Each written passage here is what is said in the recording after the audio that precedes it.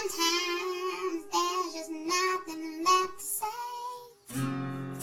Sometimes Kelly will say it anyway. Sometimes there's just nothing left to say. But Kelly gon' say it anyway. Yo, you tuning in to Kelly Talks, ETC, and I am your host, Kelly Howard. Happy New Year, y'all. Man, 2017. Can you believe it? We are here. Yes, we are. I can't believe that my daughter just turned 16 years old.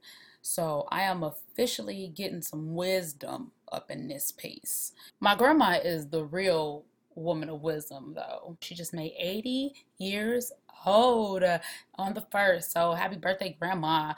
But her sister is 90 though, so I don't really know. I guess her sister got the real wisdom. They both still living and still trucking. I'm loving it, man. Those family gatherings with all the elderly and teaching us their wisdoms, pretty dope. Did y'all spend a lot of money on Christmas? I feel like there was nobody in the stores. There were nobody in the stores, like at Target and Walmart and all these different places. There was nobody in the stores. Actually, I'm lying. Walmart was packed as shit, but Walmart is always packed, so that really don't count. But where I stay at, Target was empty. I think it's because of all the online shopping. That's probably what it is, man. I think it's taking over. I order all my shit last minute online. Damn. Yep. I'm part of that group of people that does that now. Just order everything offline. Actually, we made a lot of gifts too. My husband made me this really cool little round thing with a little bow tied on it, and it had a letter inside with a class that he had purchased for me, which was super dope. Like, to give a person a gift for something that can enhance their life is pretty awesome. I like gifts like that. We didn't actually spend that much money. We traveled for Christmas. We went to Disney World. Oh, man, so much fun. When I tell you that Walt Disney is a magical man because he made a magical place, I am not lying. This place is so beautiful. And the castle and the lights and the diversity. They churros suck ass though. I'm not gonna lie about that. I couldn't believe that the churros were as bad as they were, because that is my favorite treat to get when I go to those type of parks. Like, I go to every single booth I pass and get a churro, which is ridiculous because they was like $70,000. Or okay, they was $450, but that's still ridiculous for one freaking tube of cinnamon dough. But anywho, the Florida Mall, when we went there, got a place called Churro Mania. Oh, and those churros were delicious. And one had caramel filled on the inside. Okay, I don't know why I'm talking about this, because the basis of this whole thing is fitness for your resolution. Which resolutions I think ain't shit. So I shouldn't be talking about all this caramel. Let's move the hell on. Disney World was amazing. The girls loved it. We ended up having my cousins and them out there too. So it was like a huge group of us chilling in a hotel, eating edibles, playing charades. It was a lot of fun. So if you ever get an opportunity to go to Disney World, definitely take it because it's worth it. So I'm wondering how many people out here saw the movie Fences. All right, by a show of hands, I see that not many of y'all or a lot of y'all. I don't know, because this is a fucking podcast. I can't see you. And it's pre-recorded. Anywho, Fences is by far my favorite role of Denzel. Like, I adored him so much in this movie because of how he transitioned himself into, or transformed rather, into this man from that era, and just the energy that he brought to that character was so deep. Oh, he captured every element of the men of that era. And I am only saying this from personal experience. My daddy was just like the character in Fences. My daddy is just like him. Oh my God. Not some of the negative aspects of his character, but his behavior, his mannerisms, the stories, how he always wanted to tell it. I mean, it was amazing. If you haven't seen the movie, I don't want to spoil it for nobody, but you need to go see it. It was definitely a great movie, very artistically done. I mean, the entire film was basically shot in the backyard and in the kitchen, partially. Like it didn't really even move from the house. It was just a great film. It really was. So check that out. So, resolutions. How many of y'all got them? How many of y'all picking them up? Like, oh, I'm going to be healthy this year. Spoiler alert, resolutions ain't shit. Resolutions are like, I don't know, empty cardboard boxes filled with hope. But the box feel heavy. So you carrying around all this hope. But it doesn't go anywhere. Resolutions are terrible. I made resolutions year after year after year. I'm going to do this. I'm going to do that. And I stick to it for like what? I don't know. 3 days? Maybe. Right? Man, what you got to do is you got to commit. How do you commit? You care about it. How do you care about it? That you got to figure out for yourself. My homegirls always like, girl, work out with me. Girl, show me your fitness routine. And that's cool, right? That's all good. But at the same time, I know they're not going to be as committed as I am. Why? Because my reason for working out is different for their reason for working out. So when we get to the gym, they go super hard with me that first day. And then the next day when their body's sore, I don't see them no more. I don't see them no more after that, even when their body healed. Like they just go away, like poof. And I'm like, yo, let's hit the gym. I'm busy. Yo, let's hit the gym. And then they want to ask me why I have a nice body. I still got flab and shakily, bakely, all in some type of areas. I ain't like no supermodel, but I do have a nice body. And the reason why I have that nice body is because my daughter, when she was born in 2010, she was in a hospital for the first 10 months of her life. And when I tell you she struggled every day, like came out just straight up struggling, dealing with how to survive with this bad heart that she had been born with, and this white matter loss, and all of these. She had like a hand. I don't want to say it was a deformity, but like her hand was bent inward, and it's like all of these things that she did not have a say over was given to her at birth. Now here she is trying to fight to exist, and yet here we are. Well, most of us perfectly capable. We have the strength and power and know-how to go and do, yet we just choose not to.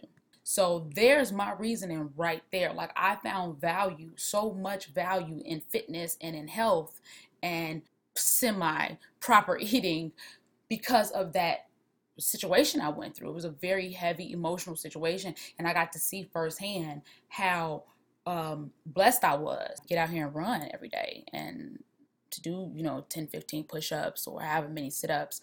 I can do that. No, maybe I couldn't do it initially like bam 50 push-ups, but in increments of 5-10 sets maybe I can. It's a build-up process, but I still have the strength or the capability to be able to do these things. Heaven, Elise, I don't think I told y'all her name in a beginning, never even had that option. Other people can't. You have to find the value in what you're trying to do. You always have to ask, why do I want to do this? I'm reading a book right now by this guy named Mark Manson. It's called The Subtle Art of Not Giving a Fuck. And he talks about that, how why do we do the things that we do? Why do we give so many fucks about shit, right? Why do people live stream every event on Facebook or every thought on Facebook? Are you really that profound or that interesting, or are you looking for something, attention, valuing popularity? I mean, what are you really doing? And if that's your value, that's your value. That's fine. I'm not saying that it's a bad or a good value, but how does that make you feel in life, right? How does that value add up to your bottom line? Like, do you feel balanced? I know that when I didn't work out, even though I was an athlete through high school, I was also bad as shit. So I barely went to practices, got kicked off teams. Like I just was all over the place. So I really wasn't as active as I would like to have been. But when I got out of high school, I tried to keep up with my fitness, but I didn't really have to because I was naturally skinny.